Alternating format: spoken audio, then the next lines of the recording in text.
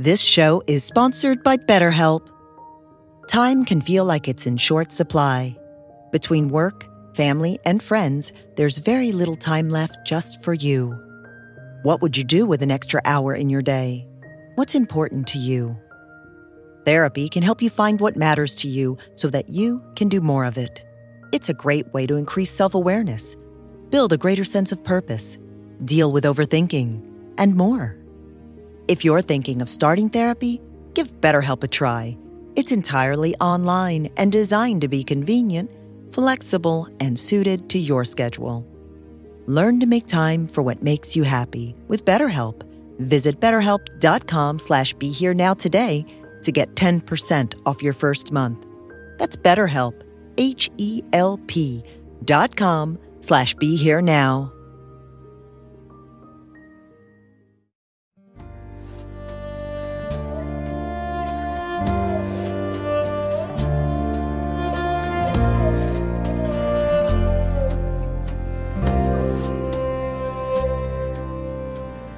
Welcome to the Krishna Das Pilgrim Heart Hour. In this podcast, Krishna Das shares his warm-hearted and down-to-earth path to the divine. If you are interested in supporting Krishna Das's podcast, please go to BeHereNowNetwork.com/KD.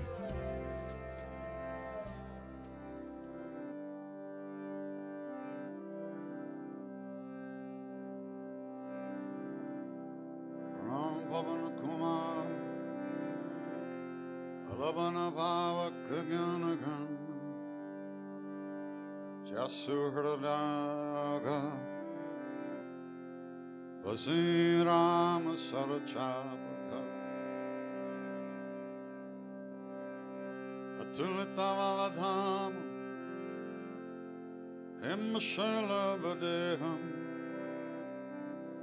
Danujavana Krisham Yaninama Gravanyam Sakalagunanadhanam Vanaranam Adisham Raghupati Priya Bhaktam Vatajatam Mama Goshpadi Krutavarnisham Nashiki Kritarakshasam Ramayana Mahamallaratnam Vandenatmajam Anjananandanam Veeram Janaki Shokanashanam Pisamakshantam Vande Lanka Bangharam Langa Sindhu Salilam Salilam Yashokavahi Chanakatma Jaya Adatana Dadalanka Amanitham Pranjali Ranjanayam Manojavam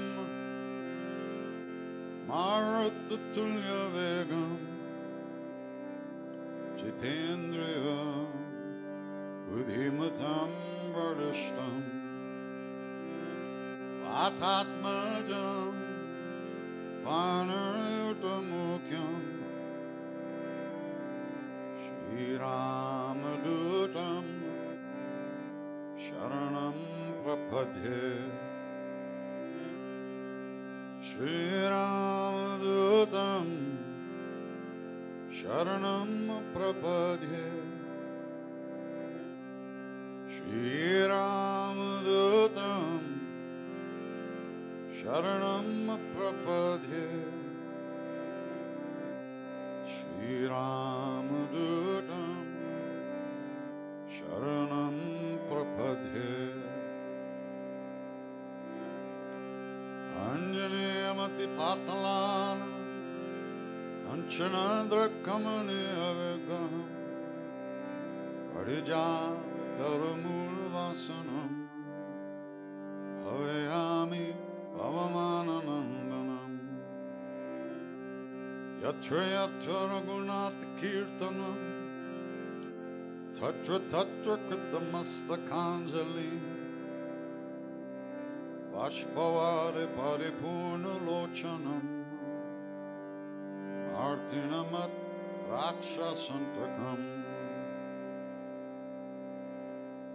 Bajranga Bali Hanuman ki jai.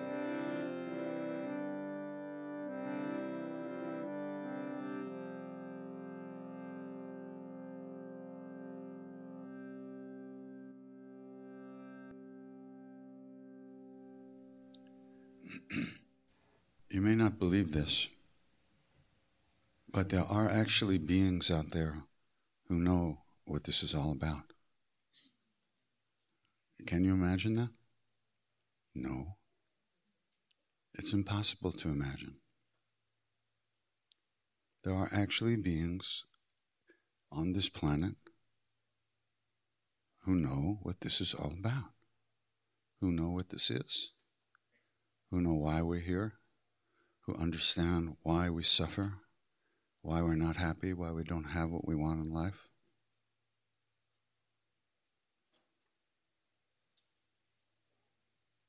And all we have to do is find them and listen to them. Good luck.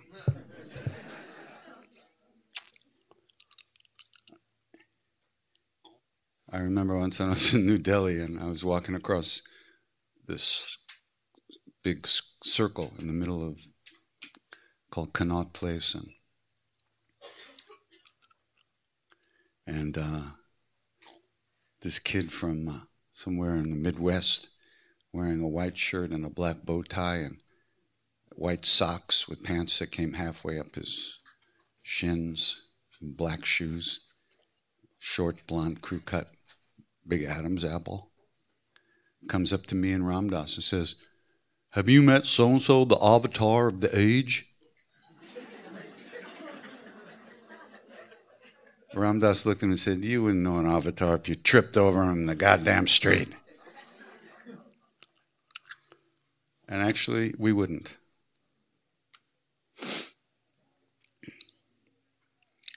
We wouldn't.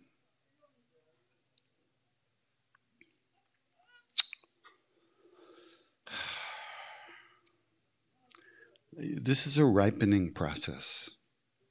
This is not college. This is not the master's program in life. This is kindergarten for all of us. And this is like, a kindergartner doesn't like learn how to add, learns how to get through the day, alive. And the teachers are there to make sure that the kindergartner doesn't jump out the window or bang somebody in the head with a block. That's what this is.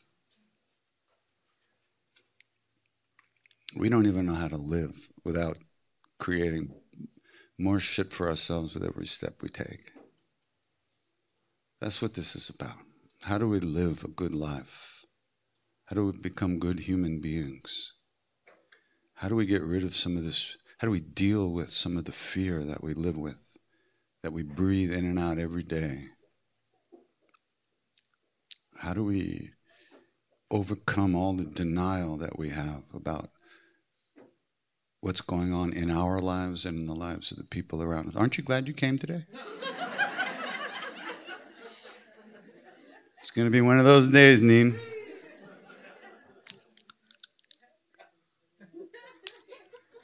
I was in a good mood today. I don't know what happened.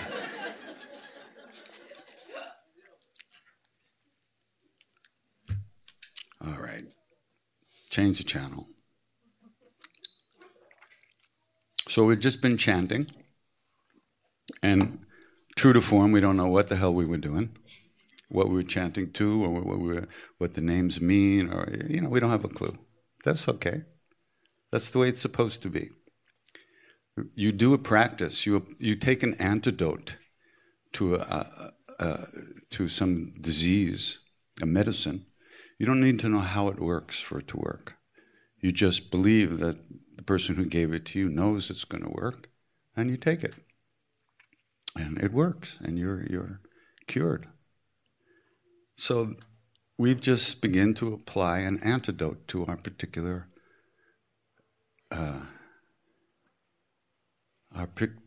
existential situation, which is we're asleep on our feet. We react like ping pong balls and pool table balls all day long. We bounce off of people. People bounce off of us. We never know. See, you can't stop me. I'm not trying.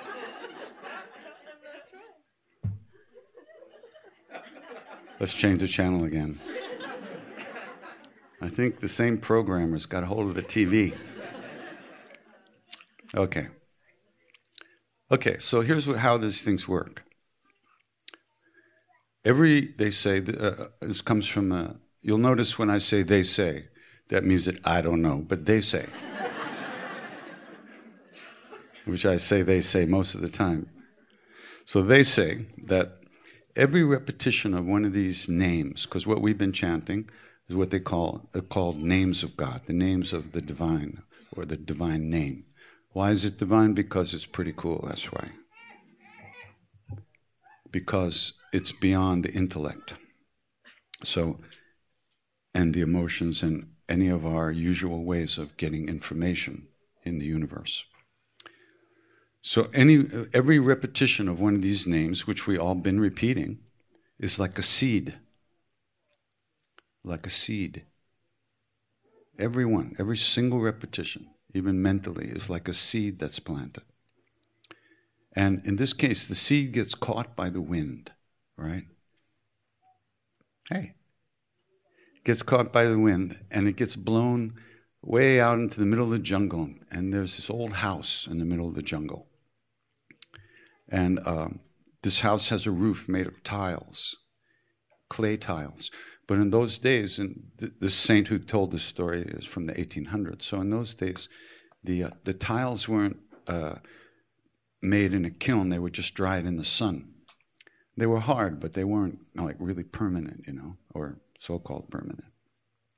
So one of these seeds of the name gets blown by the wind and it lands on the roof of this house, and it gets caught between the tiles.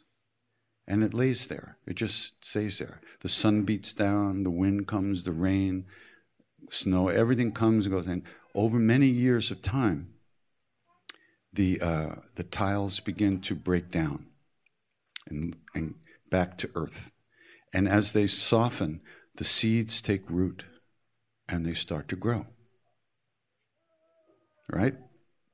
The seed of the name that we repeated is caught by the wind, lands on the roof of an old house, gets caught between the tiles.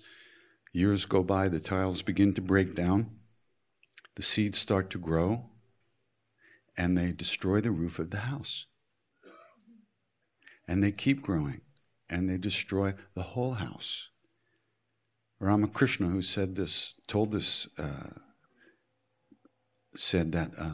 that house that's destroyed by the seeds of the name that grow is who we think we are.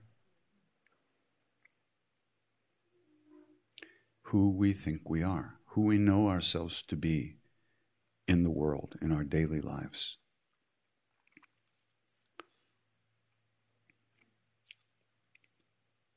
Now, there's this house, which is obviously a temporary structure. We're fairly temporary. Most of us don't last more than 100 years at the most.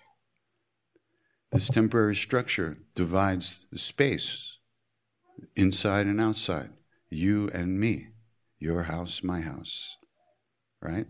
When the house is gone, all there is open space, presence, being. The illusion of the belief that we were that house is gone with the house.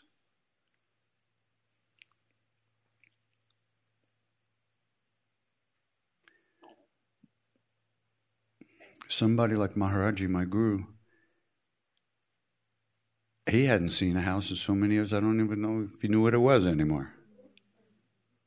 He lived in this presence in this vast space in which we all, right now we're all sitting in that. But each of us is sitting in our own little bubble of me. You're you, you're you, you're you, you're you. I'm me, right? That's too bad for us. Because this me, this planet of me is what all the stuff revolves around, all the thoughts, all the suffering, all the unhappiness, and even the good stuff, the pleasant stuff, which is also temporary, revolves around this planet of me. So through the practice of this repetition of the name, gradually but inevitably, this me, which is the center of all our issues, is dissolved. And then all there is whatever you want to call it. God, Buddha nature, love, truth, being, presence, reality. We're not gone, we just know ourselves in a different way. It's not nothing. When me disappears, it's not nothing, it's everything. So one thing is that you notice that Ramakrishna doesn't talk about what we feel like while we're doing these practices. Right? Wow, that was a great kirtan. Oh, really? I'm sorry to hear that. It isn't about our experience right now. That's a me thing. People ask me all the time, what do you experience when you sing? I say, how am I supposed to know? That's not what I'm paying attention to. The minute I notice I'm not chanting fully, I come back. And I release whatever I was lost in temporarily. And that's how the practice works. Most of us are sitting here thinking most of the time while we're chanting. Remembering, planning, fantasizing, whatever we do, usually we just keep doing here. But we've added a practice to the moment. We've added a spiritual practice to the moment. And that changes everything. And the more we do the practice, the more it changes everything. And what it changes is how we sit in ourselves, how we receive information as the day goes by, how we react to something that previously we might have thought somebody was being critical of us and we might have closed down or got angry. We actually might get a vote at that moment of how to see that. And we might notice, well, that person, maybe he's got a migraine today, And maybe it's not about me at all. And there's some space in there. And that we get a little bit more spacious inside so that we go through our lives in an easier way. Everything's not on the line every moment, every day, with everyone we meet. And when we look in the mirror, we don't see that zit over there, That's the only thing we can see is that zit. Can't see that our hair happens to look pretty good today, and we just lost 10 pounds and we're looking pretty hot. No, we see the zit. We can't let go of that goddamn zit, And then we go outside with the zit, Hi, how are you? She's looking at my zit, I know it.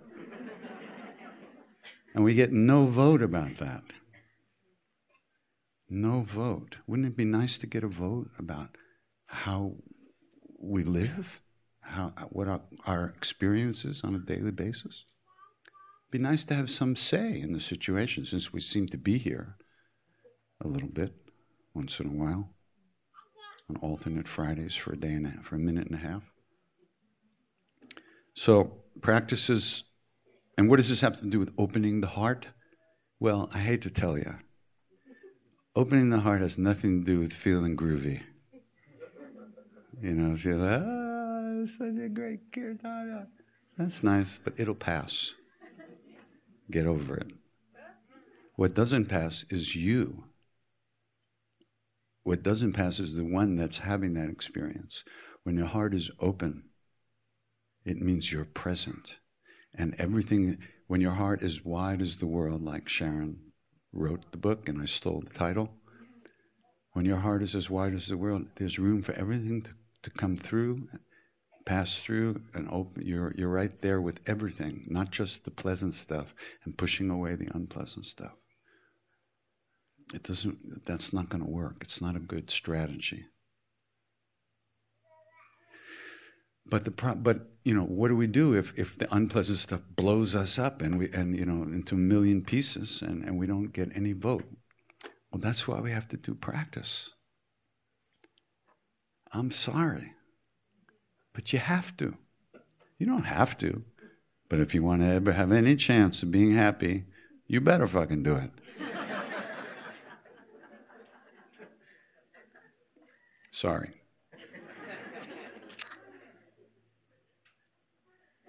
Let me wash my mouth out. Well, didn't work. It's in my mind. Yeah, you gotta. I'm sorry, you gotta. And most of you, since you're silly enough to be here on such a beautiful day, you're probably doing some kind of practice already, which is good. Good.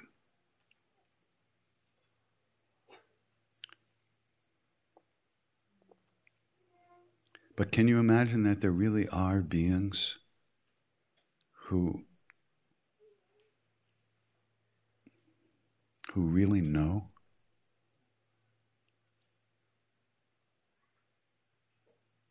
And recently I've been going back and reading little bits of these holy books that I have all over my shelves. I have thousands of books that I never read. And I pick up a book and I read it and I go, oh, yeah, right. Might be true, what they write in those books. I put it back. Unless we're ready for it, we just don't focus on things. We don't see things. Unless we're ready to get that message. You might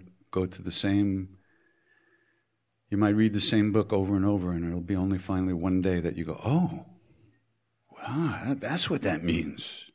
Because you were ready. Something happened in between the times. And what makes us ready is these practices. But while you're doing the practice, don't try to understand it. Don't try to evaluate it.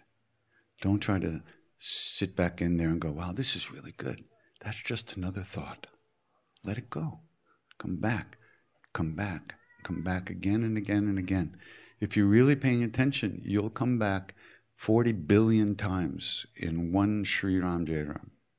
One line of Sri Ram Jairam. If you're really paying attention. And that's very humbling, isn't it?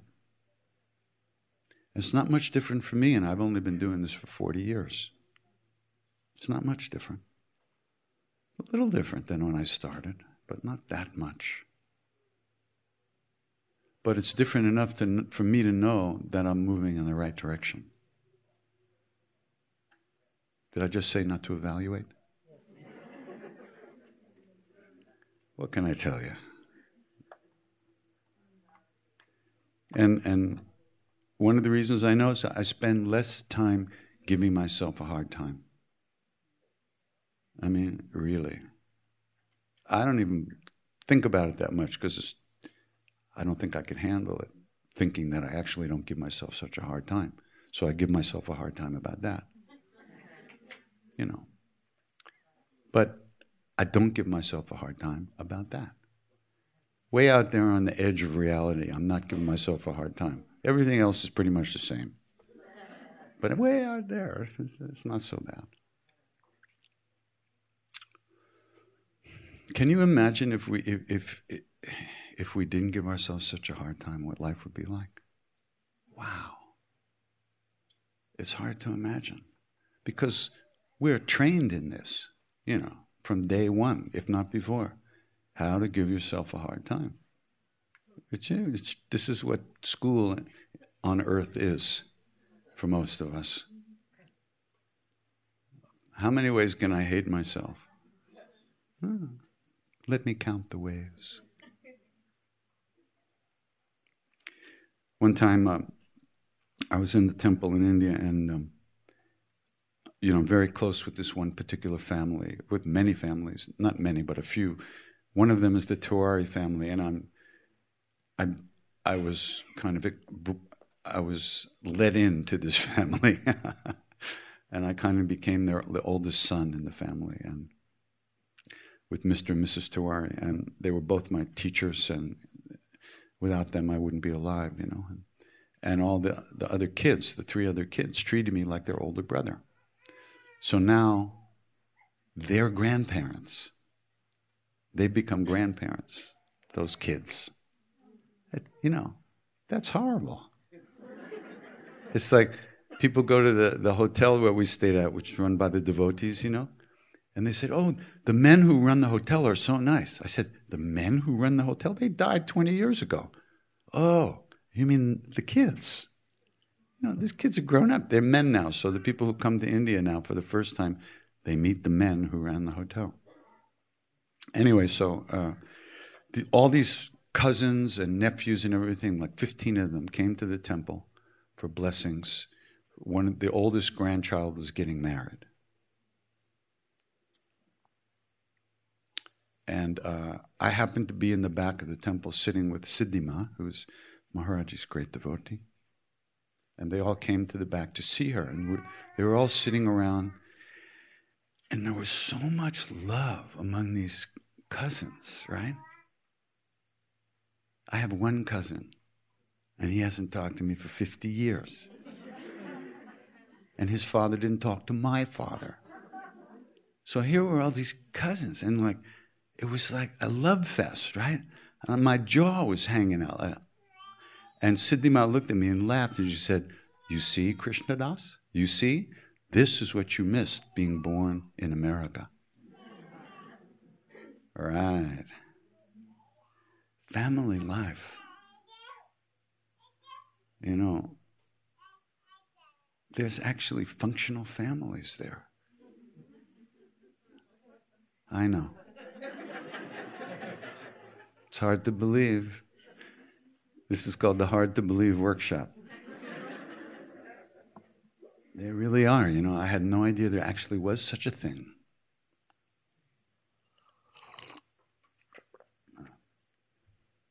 All right, let's take some questions and stuff. Do we have a microphone? We have a microphone, 1 or 2? 1? So we'll pass it around. If you have something to ask or say or comment, you can raise your hand and Michael will throw the mic at you. Come on. I'll be forced to berate you more. Huh? Somebody from the web? We are webbing. We are streaming this today. Oh, a really easy question from somebody on the internet. Any advice on overcoming addiction? Excuse me, I just have to go shoot up first. And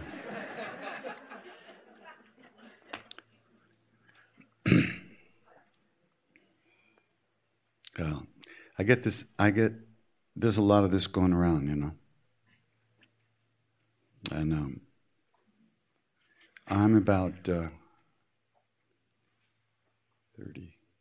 I'm about 30 years removed from my time being an addict. Oh, stop. This isn't the fucking AA here.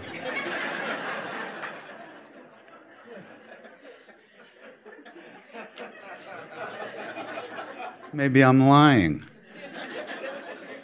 Would that be more familiar?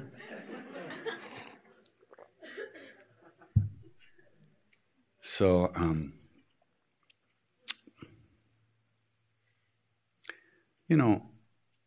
it's just the problem is we've been programmed, by life, and with such self-hatred and such self-loathing, and we've been so crippled,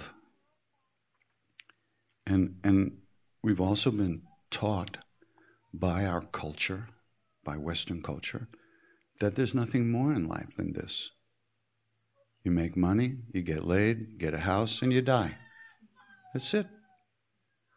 And so if that's not working so good one day, what else do you do? Or if your life's not working within those parameters, it gets pretty messy. You can get pretty depressed about that. Because we have no context for life. And even those of us who are doing some practice and have tripped and fallen into the Dharma, into the spiritual practices, we're still very young at it and trying to develop some real working, some real way to work with life in a way that leads us to a richer, deeper place in our own beings. What I'm saying is that we really don't have any faith. Faith. And that's one of the words that makes Westerners puke. Faith.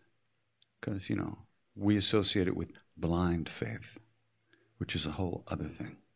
This is faith based on your own experience. You could even call it confidence that something is true. Like we started today, I said there are people who really know what life is about. And they all say that life is definitely worth living. But we have to wake up. We have to wake up. I have a question, sorry. What about that poor guy who's strung out on the internet? Don't you care about him? No. Sorry. We'll get back to you. Hang in there. Yes. Can you talk more about Maharaji, and when did you know for sure that he was that being that you said that knows what it's all about? I know you write this about in your book. A few times you had that feeling, but can you say a little more? Thank you. Okay.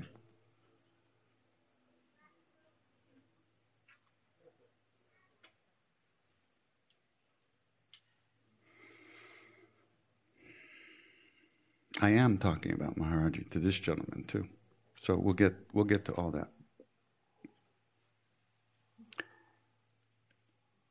I got strung out on cocaine after I had met Maharaji. Isn't that interesting? I didn't have the balls to get strung out when I was young. I had to wait until I had enough inner strength to get strung out, to get addicted. But actually, I got addicted to stuff because I had lost, from my side, I felt I had lost my connection with him and with everything that was good in life, and that I would never be happy again. And I couldn't live with that feeling. I needed to numb that feeling out. I guess, looking back, maybe that's some part of it. And so that's not being able to live with the fact that he had left the body and left me here with all my shit, and I was unable to deal with it. I didn't know how to deal with my own stuff, and I didn't know how to deal with the fact that the only being that I'd ever been with that had really, I had been happy in a way that I had never known before, and who had loved me in a way that I had never been loved, was now gone. And I couldn't live with that. And so I don't think it's that different for anyone, for any one of us. If we have no hope, if we live in despair like I was living in despair, what are the options? Why should you grind through every day when you have no hope that it'll ever change? If you can get some relief from a drug or from some type of addictive behavior, there's nothing wrong with that, ultimately wrong. The problem is it doesn't really work. And creates terrible suffering for you and everyone in your life. But there's nothing wrong. I mean, it's not like it's right and wrong. I don't think there's anything that's right and wrong, ultimately. But things cause suffering and pain, and some things don't. So you could say that was right and wrong. So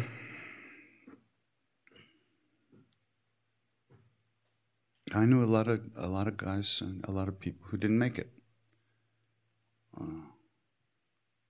I knew this one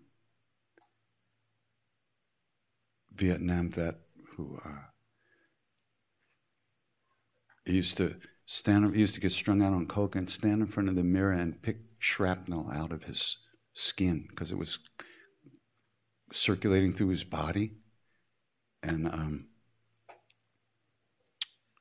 it would come up, and he would just scratch his skin. He had sores all over, and he would take that to a certain point, and then he couldn't bear it anymore, and so then he would switch over to heroin, and then he'd be strung out on heroin for a while. And then he'd go back to the coke and start scratching again. And then he died. He was a beautiful guy. Beautiful. He'd cured himself of cancer. He had cancer from some of the stuff that Agent Orange or something like that was sprayed on everybody in now. But he came back and he cured himself from cancer with juices and stuff like that. And here he was in front of a mirror in the Lower East Side, scratching his face up. And beautiful, beautiful being. He didn't die of the drugs. He died of no hope. He died of despair. But through the drugs, he lost the vote completely. But he felt he had no vote. So what are you going to do? Right? There's no easy answer. My mother was an alcoholic, and she was clean for the last 20 years of her life. But she lived in fear. She's dying of cancer, and she wouldn't take an aspirin. She wouldn't take any painkillers. She was afraid she'd get addicted. She had a week to live, and she was afraid she'd be addicted. Is that reasonable?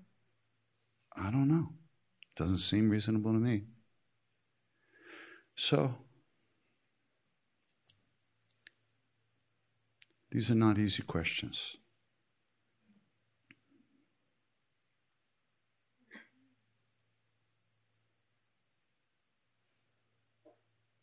Maharaji said to us, don't smoke hash. If you smoke hash, your health will go down. And if smoking hash would get you to God, we'd get a big room and fill it in hash, and I'd go in with you and we'd smoke forever.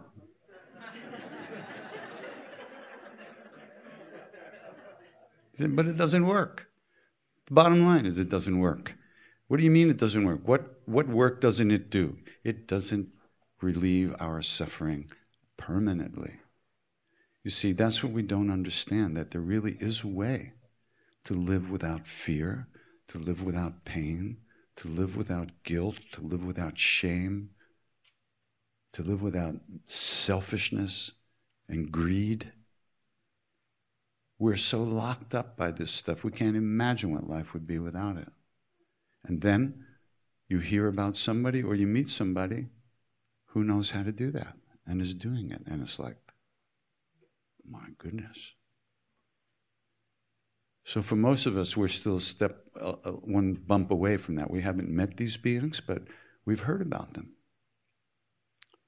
And what it did to me when I first heard about them was it lit me up in a kind of, I just remember something. So I just had my 50th high school reunion. Yeah, thank you. I'll take applause for that any day. I lived 50 years even after getting out of high school. So there I am at this reunion, and I'm one of the guys there.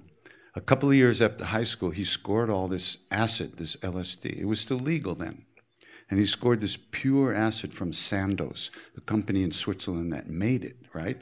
Absolutely pure, the best, right? And he scored some. So 2 years after high school, so I met him, And I got 10 little capsules from him of this acid. When I took the first cap, I was in college. I was at college. I was going to classes. I had a job in the library. I was playing basketball, and life was going on.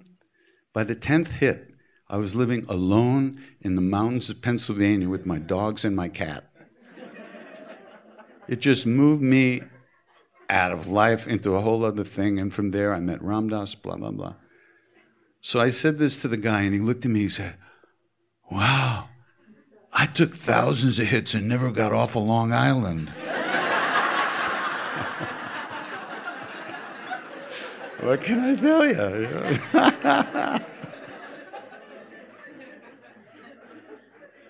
Oh, man. If I had taken thousands of hits, they'd be scraping me off of Pluto or something like that. I don't know what they'd do. So I didn't answer you, and I didn't answer you, so I'm not going to answer anybody. I just keep... Yeah. You have something from the internet? Oh, this is very nice. Oh, it's one of these, I could tell. Give me an easy one, would you please? This reminds me, I once was at a teaching with His Holiness the Dalai Lama. 5 days, he was talking about compassion and the teachings of this saint named Shantideva, who wrote this incredible book about the bodhisattvas, with these great beings who live only to relieve our suffering, to save us from ourselves, right? And so he's teaching about this compassion day after day. So finally, the last afternoon, he took questions. Questions were written by the audience and sent up. And the translator would read the question to him. So one question was, "Your Holiness, I did something that hurt somebody once. I've apologized, but they won't accept my apology. I keep apologizing over and over, but no matter what I do, they won't accept my apology. What should I do?" Now remember, this is a teaching on compassion. So this guy's he's apologizing, but he's not getting forgiven, and he wants to know what he should do. So His Holiness says, you keep apologizing. 1 year, 2 years, 3 years, 4 years, you keep apologizing. If they don't accept your apology after that, tell them to go to hell. So I said, wait a minute. His Holiness the Dalai Lama does not tell people to go to hell, because if he does, they will. And that's not his job, send people to hell. What did he really say? So I know Bob Thurman, who's there, and he's a great devotee of His Holiness, and he speaks perfect Tibetan, right? So I said, "Bob, what did he really say?" And he laughed. He said, "Okay." He said, "You will keep apologizing 1 year, 2 years, 3 years, 4 years. They don't accept your apology, tell them to eat shit."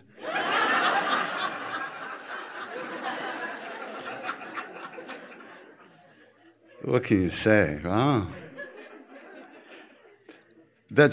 It turns out that telling somebody to eat shit in Tibetan culture is like telling somebody to go to hell in American culture, but still, it's a good one.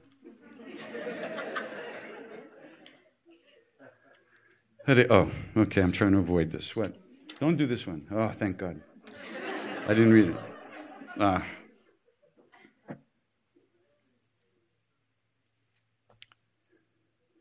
Wow, okay. This reminds me of one of the first retreats I ever did. It was with my friend Barbara Varner, a yoga teacher out in California. I'm from New York, okay, as you know. So there we were in sunny California. And the retreat was starting, everybody gathered in the room. And I had no idea how it was going to proceed, but Barbara asked everybody to sit in a circle. Immediately, I got very tense. We don't sit in circles in New York. Okay, I was sitting in a circle, right? Okay, so we're sitting in a circle, and then, God forbid, what did she say? Now we're going to go around the circle. Right, you're just like me, you bastards. We're going to go around the circle, and everybody's going to say why they came to the retreat. I said, get me the fuck out of here. I was sitting there smiling, looking very deep and pensive. So, the first person was this woman. She opened her mouth and she said, I just finished my third round of chemo. And they tell me that it's possible that it didn't work. That's why I've come to this retreat.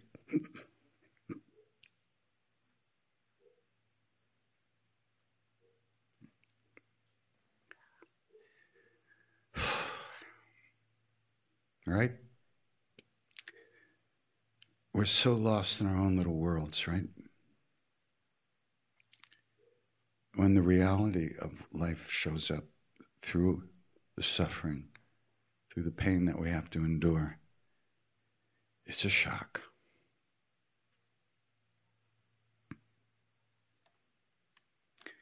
I still won't sit in a goddamn circle. But I broke my heart. I became very close friends with that woman. And she died. She died a few years ago. Beautiful death, surrounded by her family. And conscious until the end. And this question is about, I have cancer, and she says it causes me he or she, I don't know, causes me a great deal of pain.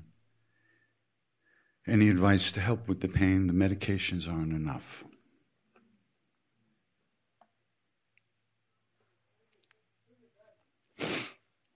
Well,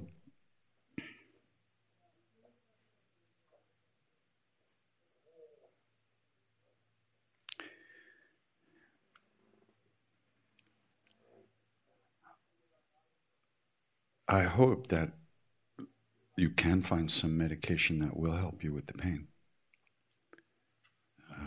They have so much out there now. I can't believe that. But I know that sometimes it's almost unworkable because of side effects and everything like that. But there are many people these days who teach how to deal with pain, how to use meditative practice and mindfulness to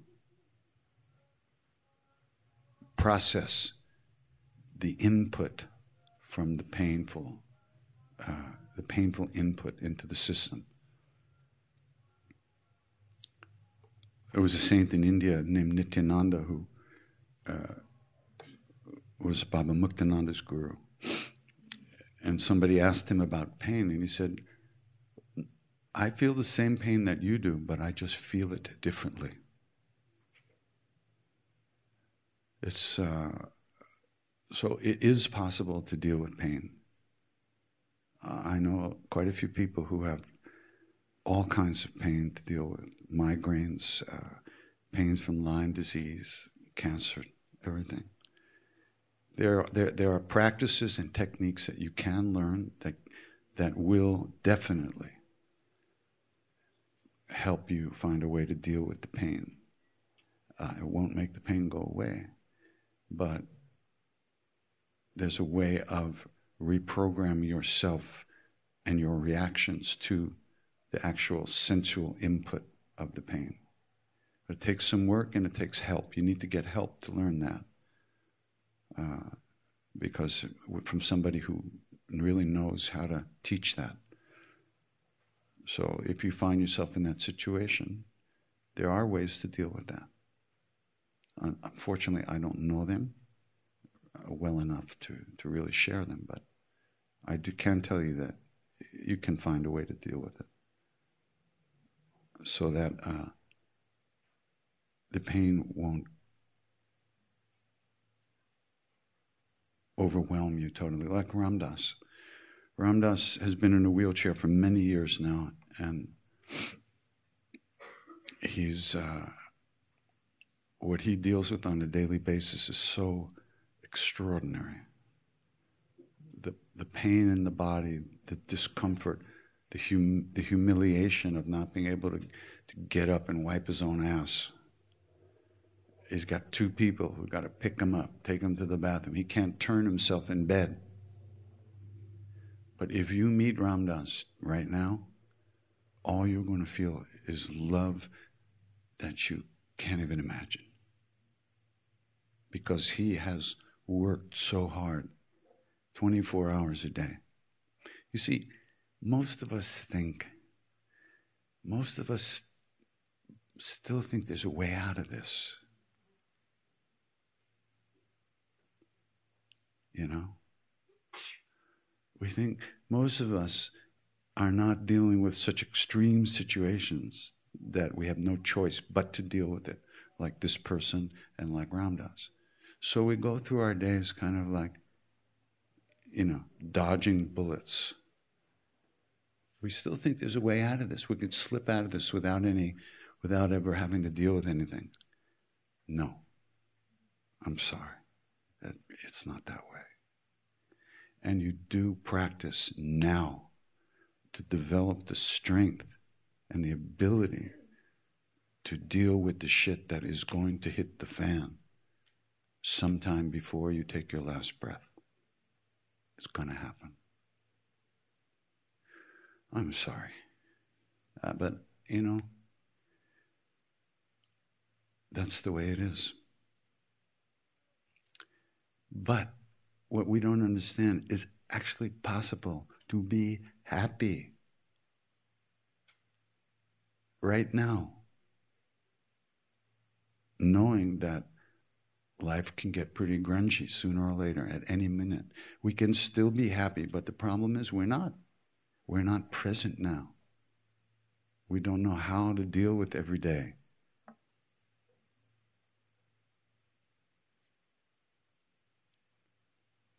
And we're trying to slip through. It won't work.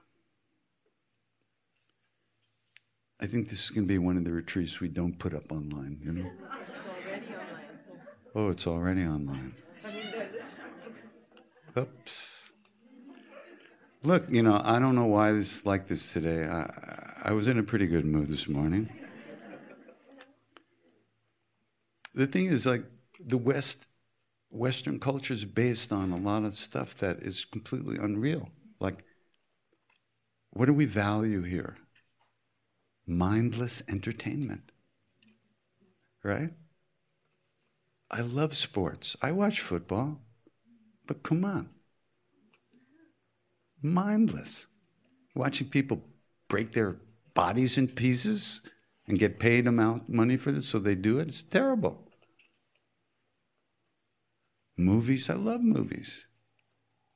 Mindless, most of them.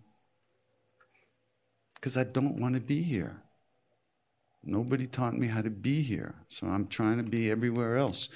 And sooner or later, you get to the point where the movie's over, the game, they lost, your team lost, and you're lying in bed late at night, and there's nowhere to go, and your mind is eating you alive. That's why we do practice. So we know how to work with those situations as they arise. And if we look, they arise every day, over and over again, but we're not paying attention. So there's a certain amount of not paying attention you can get away with, but sooner or later. So we do practice to get the strength to fill our hearts with good feelings, with the strength of good feelings. There's nothing stronger than a deep connection to compassion and caring. When you feel that, no matter what you have going on in your life, that compassion pulls you out of your own drama, and you see other people almost for the first time. And you see what's going on in their lives, and it becomes important to you to be of help. And in that moment, you've forgotten, your bad mood. You've forgotten what you were upset about yesterday, because you're not thinking about yourself over and over again. Maharaji never gave us practices to do. He knew all the practices, all the meditations, all the yoga, all the pranayama, everything. He knew all that, but he never told us to do that. He encouraged us not to think about ourselves.